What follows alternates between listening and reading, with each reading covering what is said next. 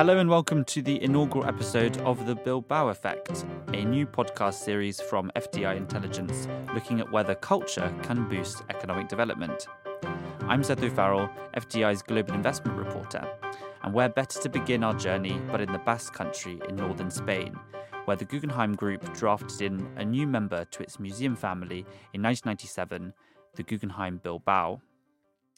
But this wasn't just any museum, this was a work of art itself, a piece of awe-inspiring architecture by acclaimed architect Frank Gehry, whose titanium exterior glimmers and sways on Bilbao's waterfront. The city has become something of a poster child for how a swanky urban makeover combined with some contemporary art can give a boost to a fading industrial town.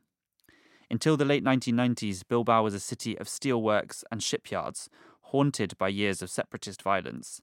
Now it enjoys the status of a popular European city break, COVID-19 notwithstanding, with the museum boasting roughly 1 million visitors a year, pre-pandemic.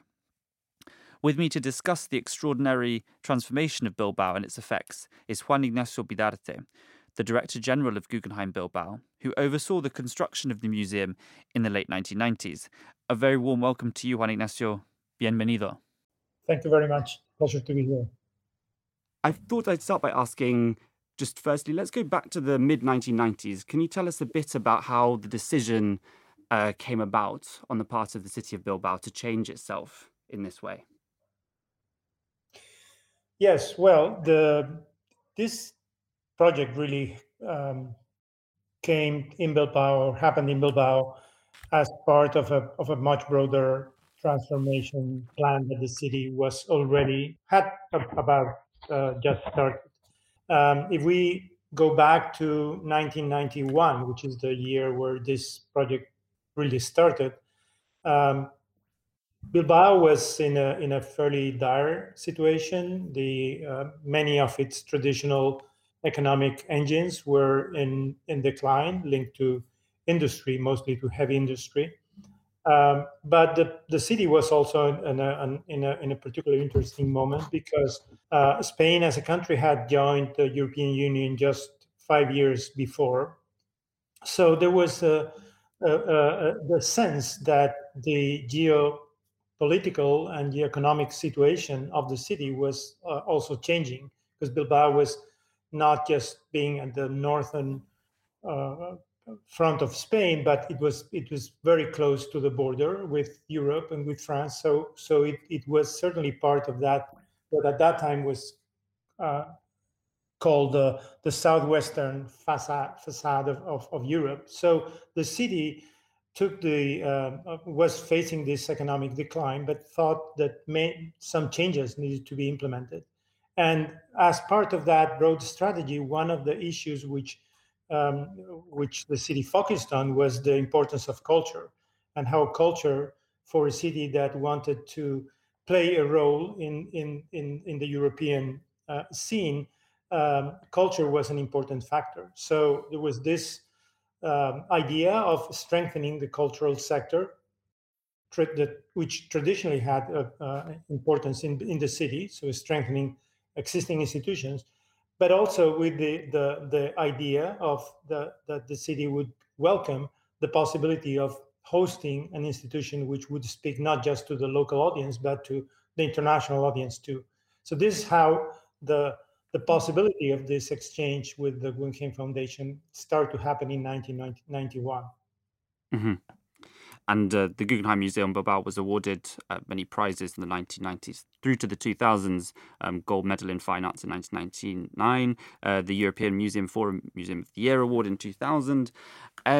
What was the reaction when it all kicked off, as it were, in the early 2000s in the city, and the cities on a broader stage? Well, when the museum opened, the reaction was quite enthusiastic. I think the project was more controversial when the project really started, before it became a reality, because, as I mentioned, the city was on the midst of an important crisis, not just economic, but also an identity crisis. So the idea of spending resources on a project which was using somehow culture as a tool for transformation was not it was not commonly accepted.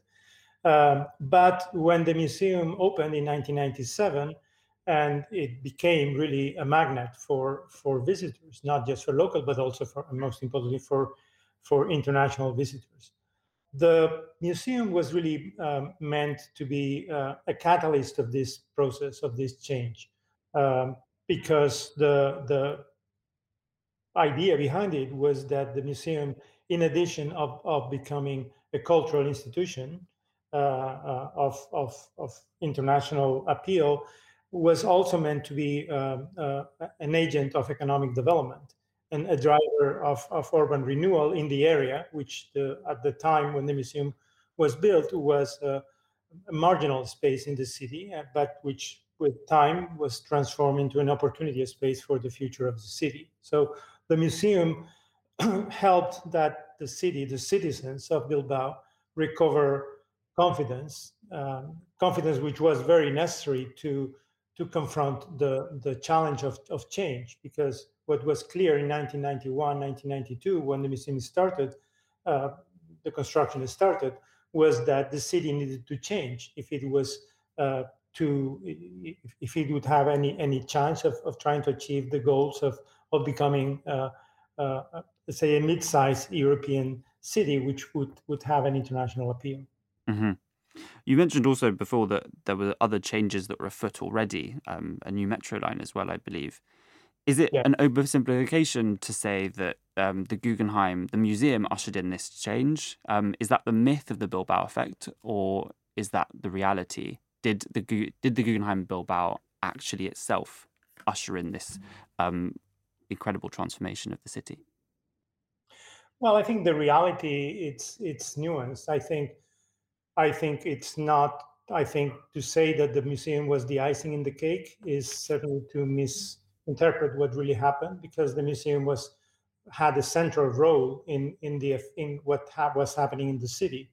But it is also true that the museum by itself wouldn't have been able to achieve all the goals. So it was essential for the museum to be successful, to be part of this broader transformation strategy. You were mentioning that had many fronts, and the first front of that, which was really the first that started, was a very thorough process of cleaning an environmentally polluted river that is in Bilbao and that connects Bilbao to the sea. And of course, the heavy investment in public transportation infrastructure with the subway system, with the improvement of the airport, with the enlargement of the port. So there were many other areas which of that plan, which were essential to make the goal of the transforming the city a reality. But the museum played a major role in that. We see the museum as a catalyst of the process. So it was by far not the most important investment in economic terms, in quantitative terms, but it was really the factor that made the rest of the plan happen in a good way. So answering your question, it's not the icing, but it wouldn't have been, but the change would not have been possible if the museum would have been developed in isolation. Mm-hmm. Because the museum, where it actually sits in Bilbao on the waterfront, was a sort of disaffected, polluted area, as you said. So that itself, it galvanized a sort of local transformation there. You're saying in terms of infrastructure, and not just in terms of culture. That is. Yes, I mean the cultural transformation was the essential part, because if that would not have happened, the rest wouldn't have followed. But the idea behind the museum was that culture could serve as a transformation tool. So it could have this social effect of driving the urban renewal of an area which until then had been a marginal part in the city. An important role of being like a symbolic vector of conveying an outward image of the city, which was in transformation, but also, of course, a very significant agent of economic development. You have to understand that Bilbao, the whole metropolitan area in Bilbao, it's about a million people, and every year since the opening and until COVID came, we have received at the museum over 1 million visitors, of which 80%, 85% come from outside the region. That means that the economic impact of that it's significant. We estimate that the last pre-COVID year, that amounted to over 500 million euros of additional economic activity just because of the operation and the activity of the museum, of which almost 80 million were additional tax revenue, which the regional institutions collected due to that economic activity. So it is, in that sense, the project proved itself to be an investment, not just an expenditure. It was an investment to help in the transformation process, but an investment that generated income and economic activity when it started. Mm-hmm. An investment, not just an expenditure. Great. So, because I think many times in culture, I think we have that confusion in the discussion where many times culture, the numbers connected with culture are considered expenses, and sometimes they're really investments. They're not expenses. Now, you were born in Bilbao. You have a degree in economics and business from the University of Deusto in Bilbao, as well as being the Director General of the museum. You are therefore very well equipped to answer my following question, which is, how did this affect the people of Bilbao? We've talked a bit about infrastructure investments and the way that the museum has galvanized urban renewal. But what about, how did it affect the people of Bilbao and the local economy more specifically? Well, I think the significance is big. I don't think it's an overstatement saying that there was a Bilbao before and after the museum.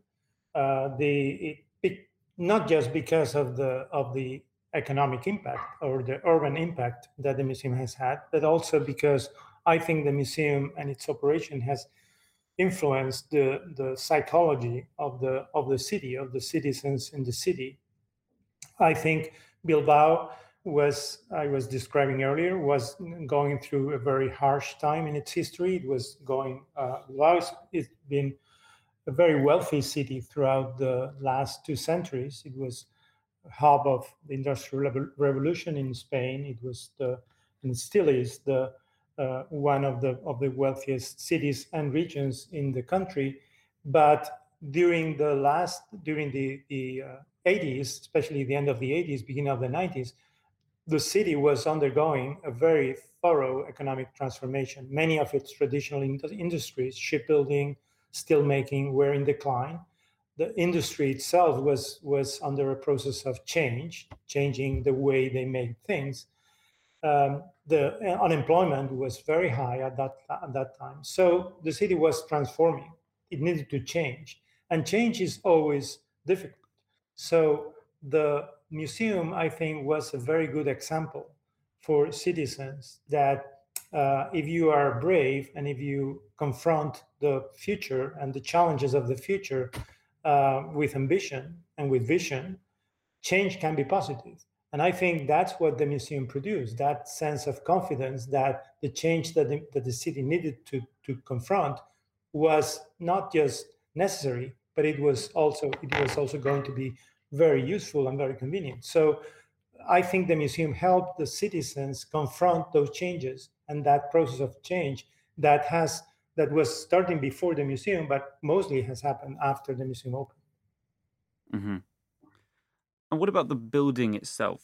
The building is, as I mentioned in my introduction, incredible, awe-inspiring building, work of architecture, and is the sort of the centerpiece, if you like, of Bilbao, especially if you come into the city along the bridge. Initially, it was criticized for being designed by an American, for not being Basque enough, or indeed for not being Spanish enough. How has the building itself, how has that changed in the minds of the people? Well, I don't think the building itself was the most controversial part of the project. I think the criticism in the beginning was more about the nature of the project, whether this being a museum would be a museum with an international profile and not so much a local Basque or Spanish profile.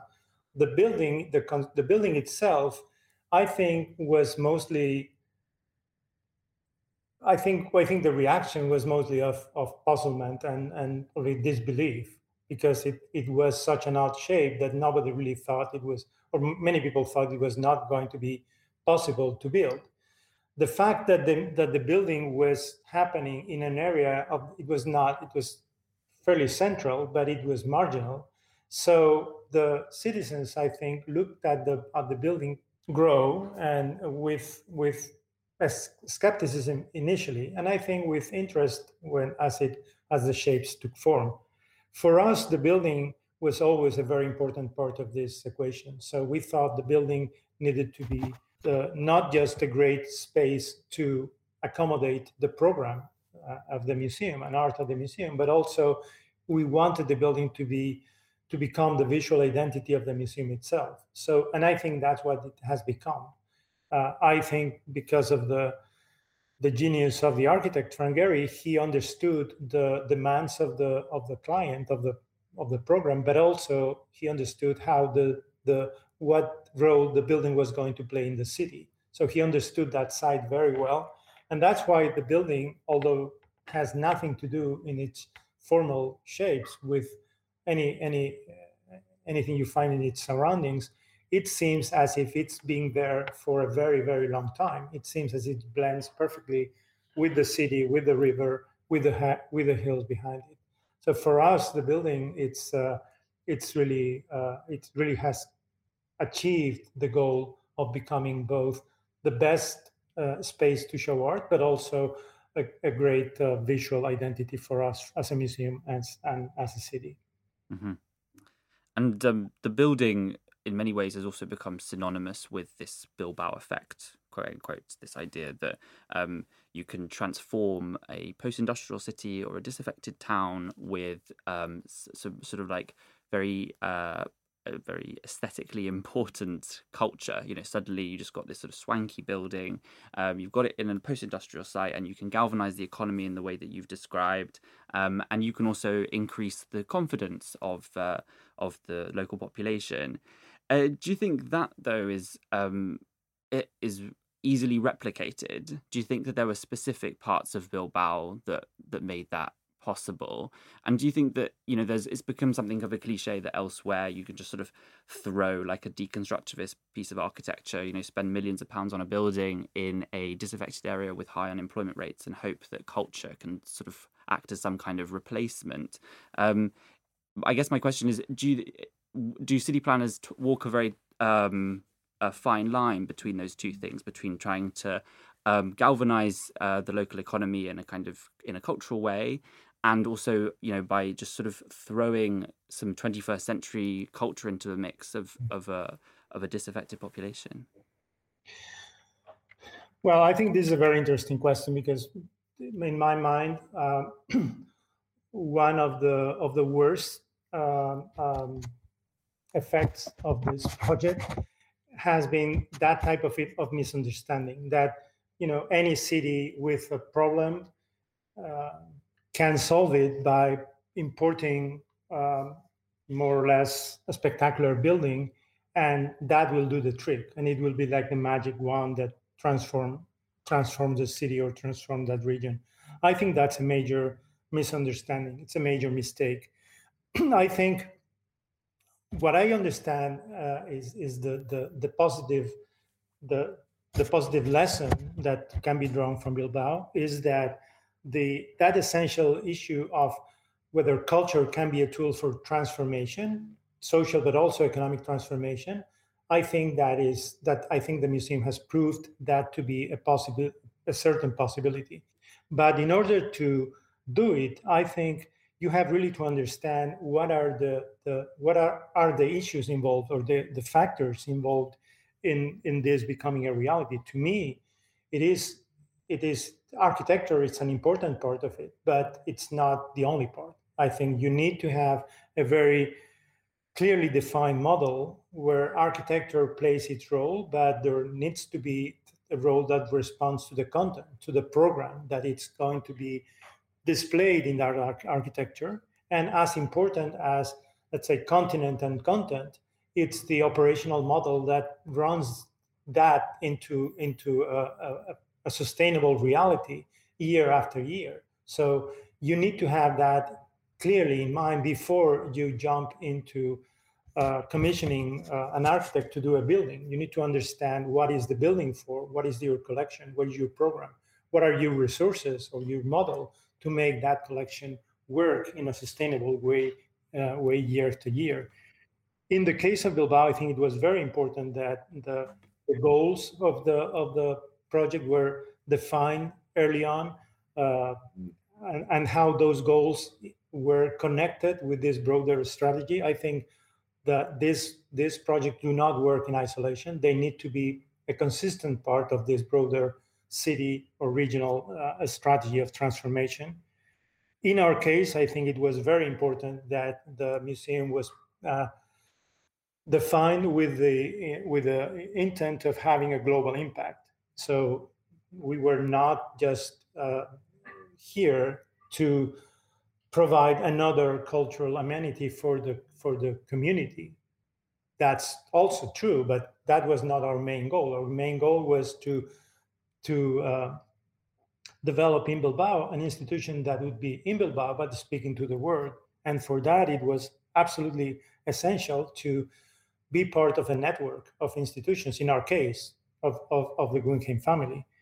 And of course, in any project of this size, I think it's important that, and I think we have seen bad examples of this in the last years, and certainly in Spain, where the support necessary to develop the project, not only in its investment phase, but also in its operational phase, it's there. And in our case, it is public support, but it's also private support. So you need to develop this network or this model of operation that provides enough resources to allow you to work in the scale that is required to attract visitors from all over the world. I think those are issues which are essential, which are as essential as architecture, they are less visible, but I think they're not less important, and they should be taken into account if you want to replicate the effect. If you take that into account, I do think the effects are replicable for sure, and I think there are many other examples in the world where this might be happening. And do you think that it's Bilbao's case, or a case of kind of extraordinary transformation, is helped therefore by the fact that it was sponsored by the Guggenheim Museum family? This wouldn't have been the sort of transformation that we're describing couldn't have been quite as possible if this were a local developer, or even indeed a Spanish developer, or even just a smaller international developer. We've got the Guggenheim Museum who threw its weight behind this project. In our case, I mean, it's certainly in the case of Bilbao, and you're looking at this specific case of the Guggenheim Museum Bilbao, the fact of the museum being part of this network, part of the Guggenheim family, let's say, of institutions, it's essential. It's been an essential because part of our model. We would not have been able to develop a world-class program if we would have started from scratch. We didn't have enough resources to do that. So to work in association, in partnership, to develop this, for us, as I mentioned earlier, it's essential. We are not located in London. We are not located in New York or in Paris. So we are basically speaking to the world from the periphery. And what allows us to do that is this connection with other institutions that work on our same wavelength, in New York, in Venice, in the future, in Abu Dhabi. For us, that's an essential part of our model. But each case might be different, of course. I'm not saying that every city needs a Guggenheim museum, because that would not be possible for sure. Mm-hmm. And now 2020 was a difficult year for museums everywhere. How has the Guggenheim Bilbao kept its visitors engaged, both local and virtual, throughout this time? And how can you going into this next decade, and encircled as we are by greater uncertainty, how can you keep this sustainable momentum up, do you think, for the city of Bilbao? Well, certainly the last year and a half has been a difficult year for just everybody and every institution, and certainly every cultural institution in the world, for us too. We have been lucky in a way, because we were able to keep the museum open for most of the time. We were closed for about 10 weeks last year, but we were open since early June, and we have been open since then. Of course, having to endure a situation with a much reduced number of visitors, which a much reduced revenue for the museum. So we had to do a special effort to maintain the program alive, which we did. We had to cancel or postpone some exhibitions, but we were able to keep the museum alive in its program throughout the year. Obviously, reinforcing our digital presence. I mean, the fact that we had already, as an institution, started our own in-depth digital transformation process 4 or 5 years ago, that has helped us being able to cope better with this situation. But we had to strengthen our digital initiatives, both from the operational side, but also from the education, or from the perspective of the visitors, to keep this connection to visitors who were not able to come to the museum. And then, of course, we had to make sure that our operation for all visitors who were coming was done in safety, preserving social distancing, avoiding as much as possible physical interaction, so that at least those who were able to come to the museum could enjoy the space and could have an enjoyable experience. Going forward, well, yes, you mentioned it, we are living in an age of uncertainty.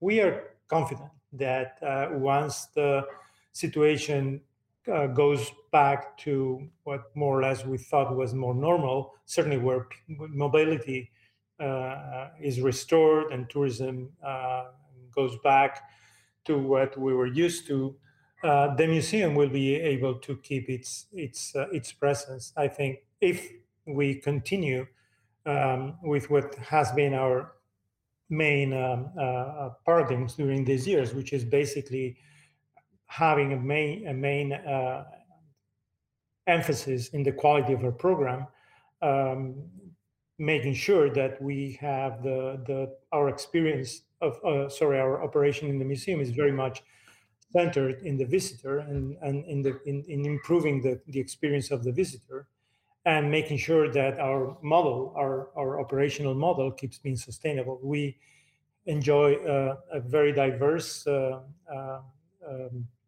source of funding. About a third of our funding comes from public subsidies, but 2/3 come from our own operation and private contributions. And we aim to keep that model, because that's the model that, at least until now, has served us well, in order to be able to generate enough resources to develop the program at the level of quality that our audience expects from us. Juan Ignacio Vidarte, thank you very much. It's been a pleasure. Thank you. If you've enjoyed this episode, please don't forget to subscribe to FDI Podcast, which you can find wherever you get your podcast. Next week, we'll be heading to southern France, where Swiss philanthropist and art collector Maya Hoffman has unveiled a new tower for her multi-million-dollar arts complex. Hope you can join us then.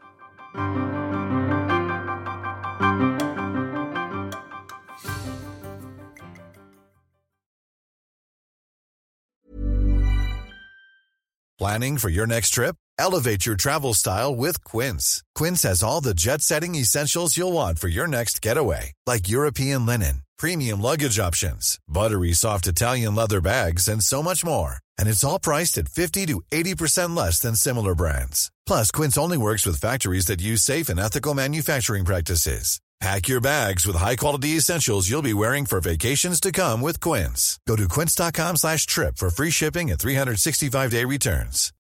When you need mealtime inspiration, it's worth shopping Kroger, where you'll find over 30,000 mouth-watering choices that excite your inner foodie. And no matter what tasty choice you make, you'll enjoy our everyday low prices, plus extra ways to save, like digital coupons worth over $600 each week. You can also save up to $1 off per gallon at the pump with fuel points. More savings and more inspiring flavors make shopping Kroger worth it every time. Kroger, fresh for everyone. Fuel restrictions apply.